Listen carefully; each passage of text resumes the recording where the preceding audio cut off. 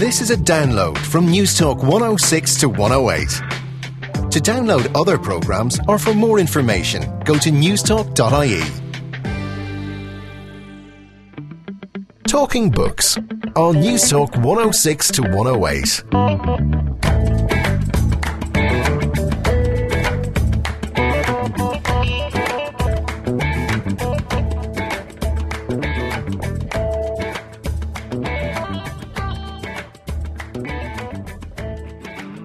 Hello, and you're very welcome to Talking Books with me, Susan Cahill.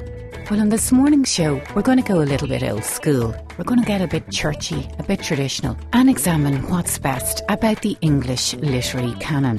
One of Ireland's most respected literary critics, Sophia Hillen, celebrates the life and legacy of Jane Austen. She was never well off. She would have liked to be, but she wasn't. And she never knew the fame we associate with her. And when you see people dismissing Jane Austen, it does still happen as a frothy romantic novelist. She's nothing of the kind. These are quite satirical and bitter books at a certain level, but they're very witty at another level. You have to think of Muriel Spark, you have to think of Nancy Mitford, you have to think of Molly Keane. Molly Keane was a great Jane Austen fan, and that's where you get it coming out again. They are sharp, they are dark, and they are close to the bone. That's what makes them good. And the indefeatable Senator David Norris highlights what's best about the Book of Common Prayer. So there is this wonderful beauty and consolation of language, but also nobody died for the making of Ulysses. Nobody was killed so that the Great Gatsby could be published. But if you go back to the history of the Reformation, people like William Tyndale, who translated the Bible into English, and that was such a huge struggle, and Archbishop Cranmer, who was the author of the Book of Common Prayer, he paid with his life as well. So it is a precious book. But first, Marianne, Louisa and Cassandra Knight, Maylu and Cass, were Jane Austen's nieces in Ireland. Jane knew her nieces very well, and they were often the subject of her hilarious letters. What's interesting about Jane Austen's nieces is that the Knight sisters went on to lead lives that bore a remarkable resemblance to the plots of their aunt's famous novels. Handsome noblemen, dashing officers, and quirky clergymen sought their hands in marriage, just like Jane Austen's heroines.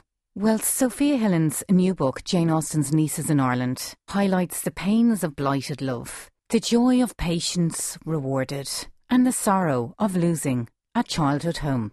Drawing on diaries, manuscripts and letters, Mary Lou and Cass tells for the first time the story of the Knight sisters and their extraordinary journey from the ordered world of Regency England to the turbulent upheaval of 19th century Donegal. Sophia gave me a background to her love affair with Jane Austen. My name's Sophia Hillen. All of my life I've been an interested reader of Jane Austen, a Jane Austen enthusiast. And by great good fortune I came across some fascinating information which meant that my book on Jane Austen's Nieces in Ireland has come out just in time for the bicentenary of the publication, not only of Sense and Sensibility, Pride and Prejudice, but going on until 2017, all of her work. So, Sophia, can you tell me a little bit about May, Lou and Cass, Jane Austen's Nieces in Ireland? It's an extraordinary, uncanny read. It was an uncanny find.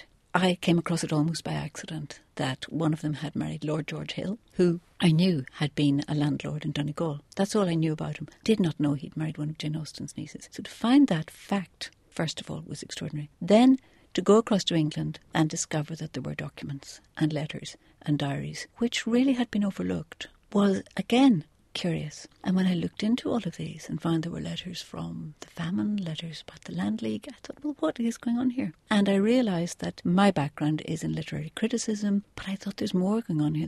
There's social history, and more than that, there is a commentary on the lives of women. And not just women in Ireland, but women generally in the 18th and 19th century. So that's what I found was unfolding before me, and it was a vast jigsaw with many missing pieces at the beginning. And your book tells the story of Jane Austen's nieces in Ireland and how these three women led very typical lives of middle-class women at that time and the opportunities and challenges they faced. Well, the thing about these sisters is they were more upper-class than middle class. Jane Austen was middle class. She was the daughter of a parson. But her brother, Iscard's father, Edward Knight, inherited from childless relatives. So he was moved up. And that meant that they were members of the landed gentry. Jane Austen could observe that, but she was not part of that. She was very much the poor relation. They grew up in these two vast estates with everything that a young lady could hope, except the possibility of inheritance. Now, they would have been quite comfortable as their two elder sisters, Fanny and Lizzie, were. There was a bank crash, the sort of thing that simply couldn't happen here. There was a bank crash, which meant that Edward Knight lost £20,000.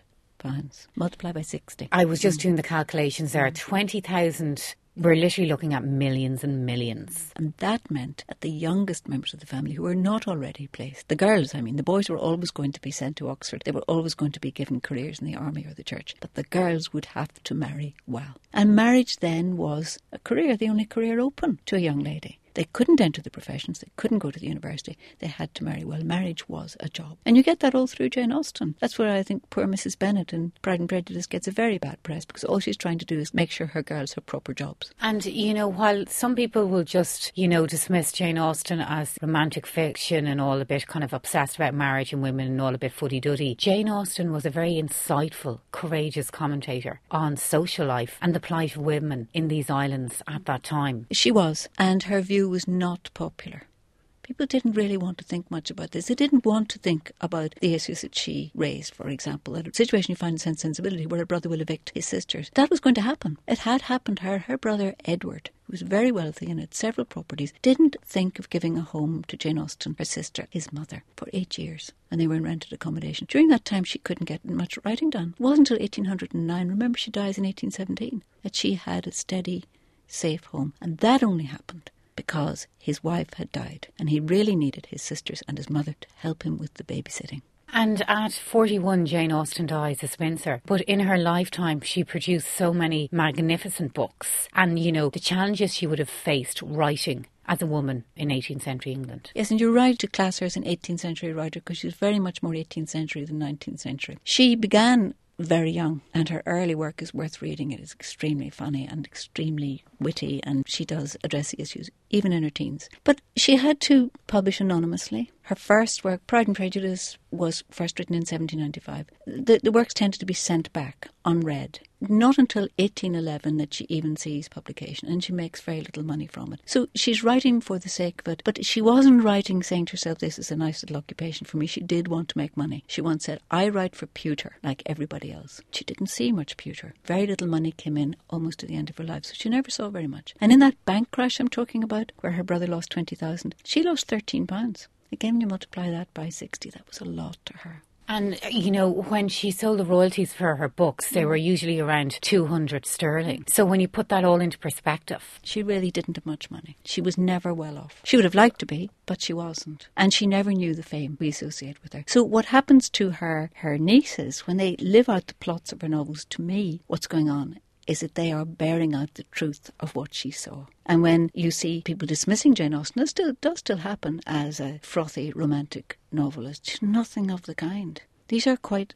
satirical and bitter books at a certain level, but they're very witty at another level. You have to think of Muriel Spark, you have to think of Nancy Mitford, you have to think of Molly Keane. Molly Keane was a great Jane Austen fan, and that's where you get it coming out again. They are sharp, they are dark, and they are close to the bone. That's what makes them good. And there's been so many comparisons with Shakespeare. And when we were talking earlier, we were talking about the universal characters in Shakespeare. And what we see in Jane Austen and her books, whether it's Sense and Sensibility, Mansfield Park, Pride and Prejudice, we can relate to the highs and lows and the joys and the pains of the women and what they endured. And also the judgments the societies gave on certain families and the isolations and the social stigmas and all of that. She admired Shakespeare greatly, and she admired Pope, she admired Dr. Johnson. And what all of those like to do is look at the universals which characterise human nature. And then they will turn them into caricatures, they will turn them into exaggerations, or they will turn them into tragic characters. And you do have tragic characters in Jane Austen. Think of poor Mrs. Smith in Persuasion. Think of what happens to poor Miss Bates,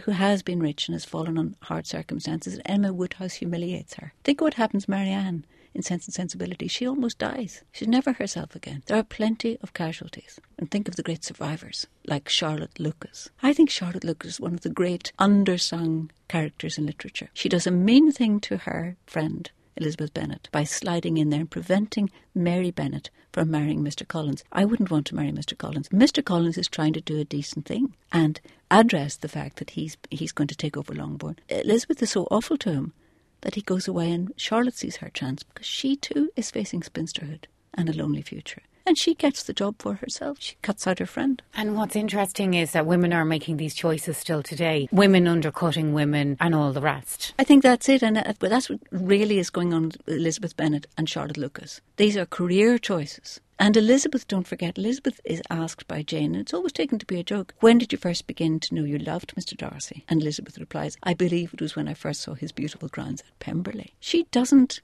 think well of him till she sees what he's got. And that's a really good job for her. So I think Jane Austen sees all of this and she doesn't miss it. And remember, when she went to the equivalent of Pemberley, she was the poor relation. She was given a cut rate by the hairdresser because she was the poor relation. She was there to be useful.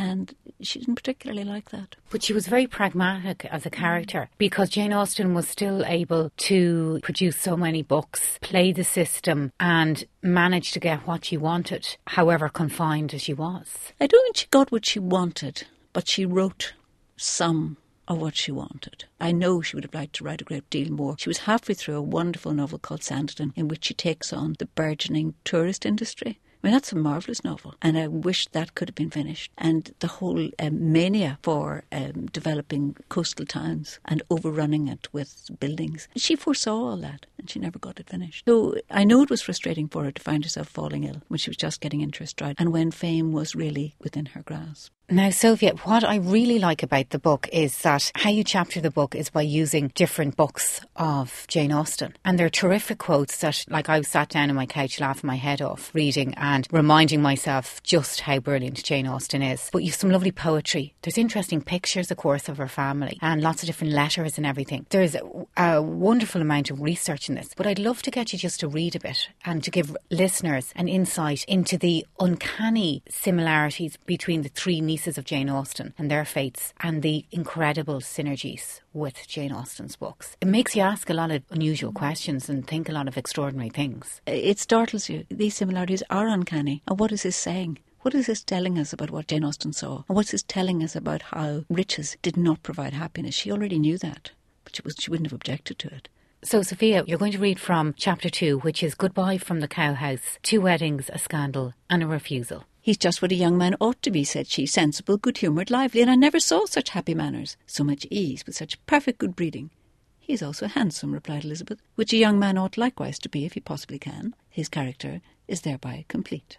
Following her aunt's death, Lizzie's debut was deferred, though not for long. The ball in Ashford in Kent, where she came out, took place in mid-August, scarcely a month after Jane Austen's death. As it happened, the ball did not launch Lizzie in the usual way within her social set. Chance meeting had already decided her future, as her granddaughter, Evelyn Templetown, later described. First met in Paris in 1817. Mr. Knight had taken his 2 elder daughters, Fanny and Elizabeth, there for a period of enjoyment. Edward Rice had been there for the same reason for some considerable time. He was a friend of Elizabeth's brother George, who, while staying with his father and sisters, took him to call. How remarkably pretty your sister is, said Edward, as they left the house. It was love at first sight. They met in Paris in May 1817. In May 1817, Jane Austen was making her last trip to Winchester to die.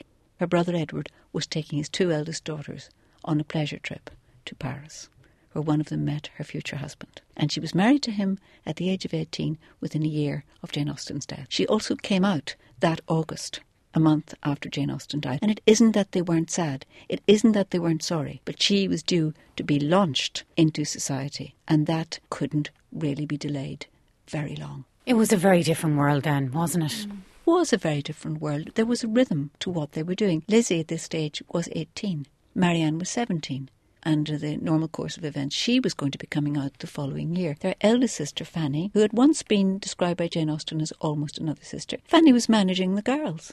She wasn't going to miss the rhythm of the seasons. And Fanny herself got married in 1820, which meant that Marianne, who is actually my favourite of the sisters, Marianne, the one thought to be very like poor Aunt Jane, was left, like Jane Austen, a spinster, because she had to manage the younger ones. Again, there was very little pity for Marianne. You know, somebody's got to do it. This is your job. What's interesting is we also get a bit of Donegal history in the book and I get a huge insight into how class played out. Well, Cassandra, who was, Jane Austen admired her for her fine eyes, doesn't that sound exactly like her, for her fine eyes and her sweet temper. Cassandra met Lord George Hill, one of the Hillsboroughs of the Downshires. She met him in 1827, 10 years after Jane Austen died, and it was love at first sight.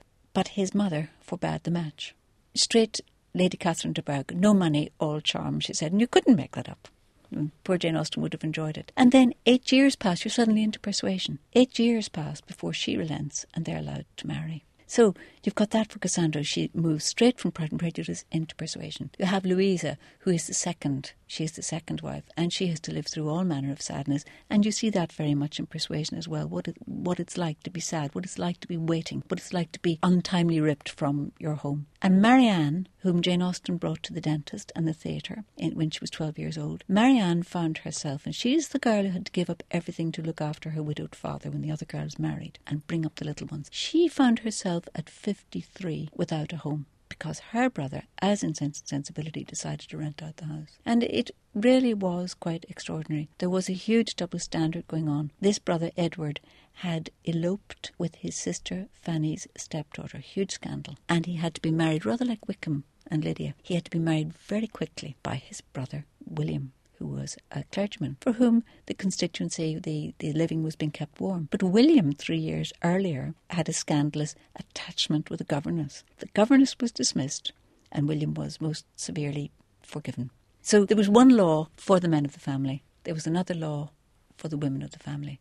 And the women's job, the girls' job as they grew up, was to look after everyone, to keep their reputations intact, to make suitable marriages if possible, and if not, to take whatever role could be found for them in some of their brothers' houses. What do you think Jane Austen would say of women's literature today? I think she would enjoy one particular pastiche. I think she would really enjoy Bridget Jones. That is clearly, and Helen Fielding has said it, that is a take on Pride and Prejudice and Persuasion. I do think she would enjoy Molly Keane, and Molly Keane was a great Jane Austen fan. I don't know. I'm trying to think which she might enjoy. I think she would very much enjoy Alice Munro, who's just won the Nobel, because she has that same kind of insight, that same kind of unsparing view of how life is lived, and particularly for women. I think she would enjoy Jane Gardam, the English writer. I think she would enjoy Kazuo Ishiguro. Those are the ones I think she would be saying, yes, good. And 200 years after the publication of Pride and Prejudice, and, you know, my nieces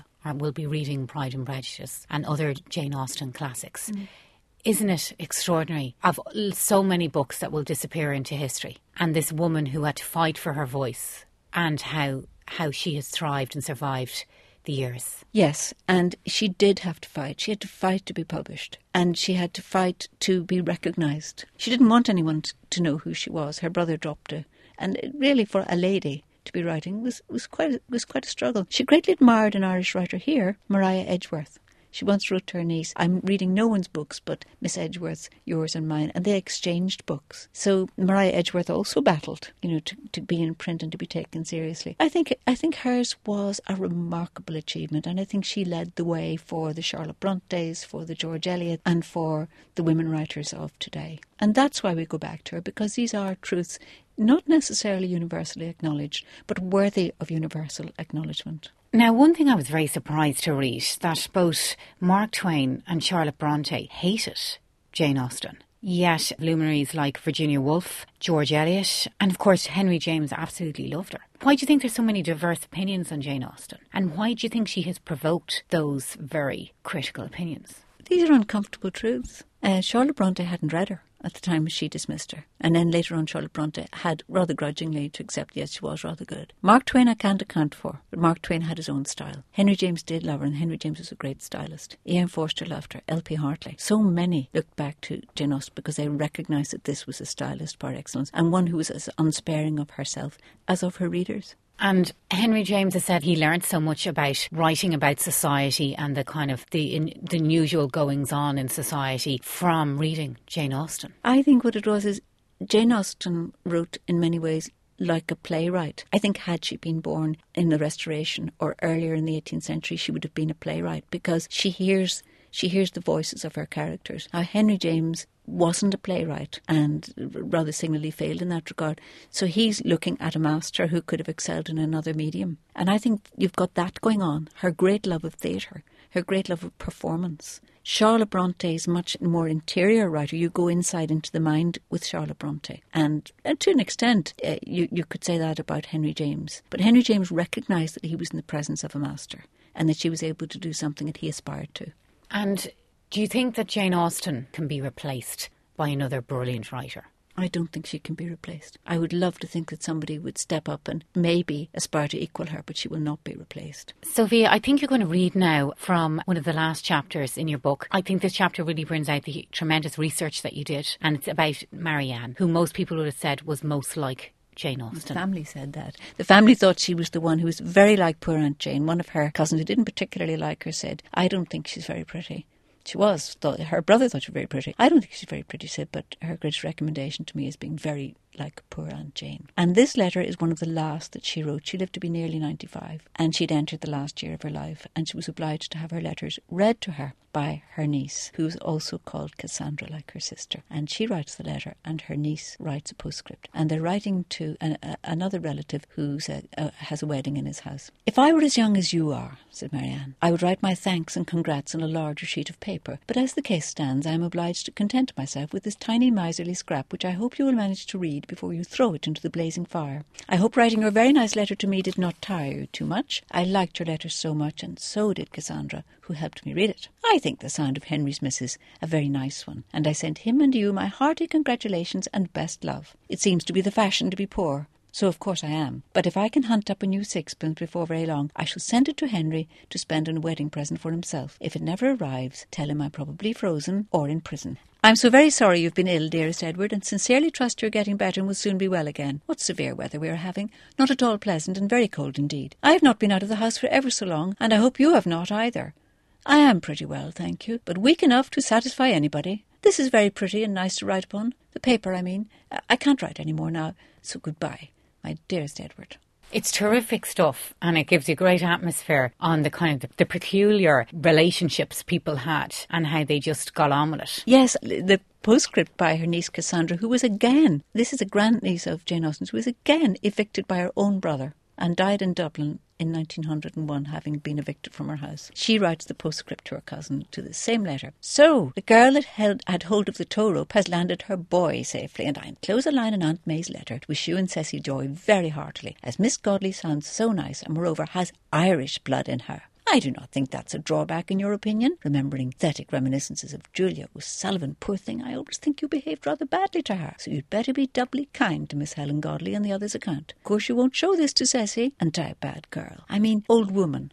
How one does forget that one grows old. That is absolutely fantastic now. It's brought a huge smile to my face. For those who want to explore more about lives of Jane Austen's nieces in Ireland, presumably they're their houses that they can visit around the country, and of course in Donegal we have a wealth of information about the family. We do. You can go and visit the graves in Tully outside Ramelton. You can see Marianne and Louisa, one leaning toward the other, Lord George and Cassandra, because like Captain Wentworth, he was buried with his first love. They are in the middle of Letterkenny in Conwell Cemetery. Ballyar House, which is owned by the journalist Roy Greenslade and his wife Noreen Taylor Greenslade, is outside. That's not open to the public, but you can see it from the road outside Ramelton. The Mulhollans, descendants of Edward Knight, live in Ballywalter. They live in Ballyscullion House, and they have been tremendously helpful in bringing all this to the fore and in making papers available. And it's more and more the places associated with Jane Austen in Ireland, in Donegal, are being opened up. And Cassandra Hill, of course, the grandniece, the only one born in Ireland, she is buried here in Dublin. So, Sophia, you have a new novel coming out in early spring. I do. In early spring 2014, my novel, The Friday Tree, will be published by Ward River Press. And it's the first one in their series? It's the first one in their series. Poolbeg is relaunching Ward River Press, their literary imprint. The novel is set in 1955 in Ireland, and it's about those changes. It's about that time before everything tipped into the 1960s and life in the north and all over Ireland changed. And it was David Marcus who encouraged you to write the book? It was David Marcus, yes. He had published my first work in the 1970s and 1980s, and he urged me to write this, and he was its first reader. So I'm very pleased about that, because it was he who first launched Poolbeg, and it's very appropriate that it should be Poolbeg Ward River Imprint who are publishing this. And that was literary critic Sophia Hillen talking to me about the unbelievable contribution of Jane Austen to English literature. Coming up next, we're going to slow it all down and get all spiritual on you. Talking Books on News Talk 106 to 108. Thanks for listening to this News Talk 106 to 108 podcast. To download other programmes or for more information, go to newstalk.ie.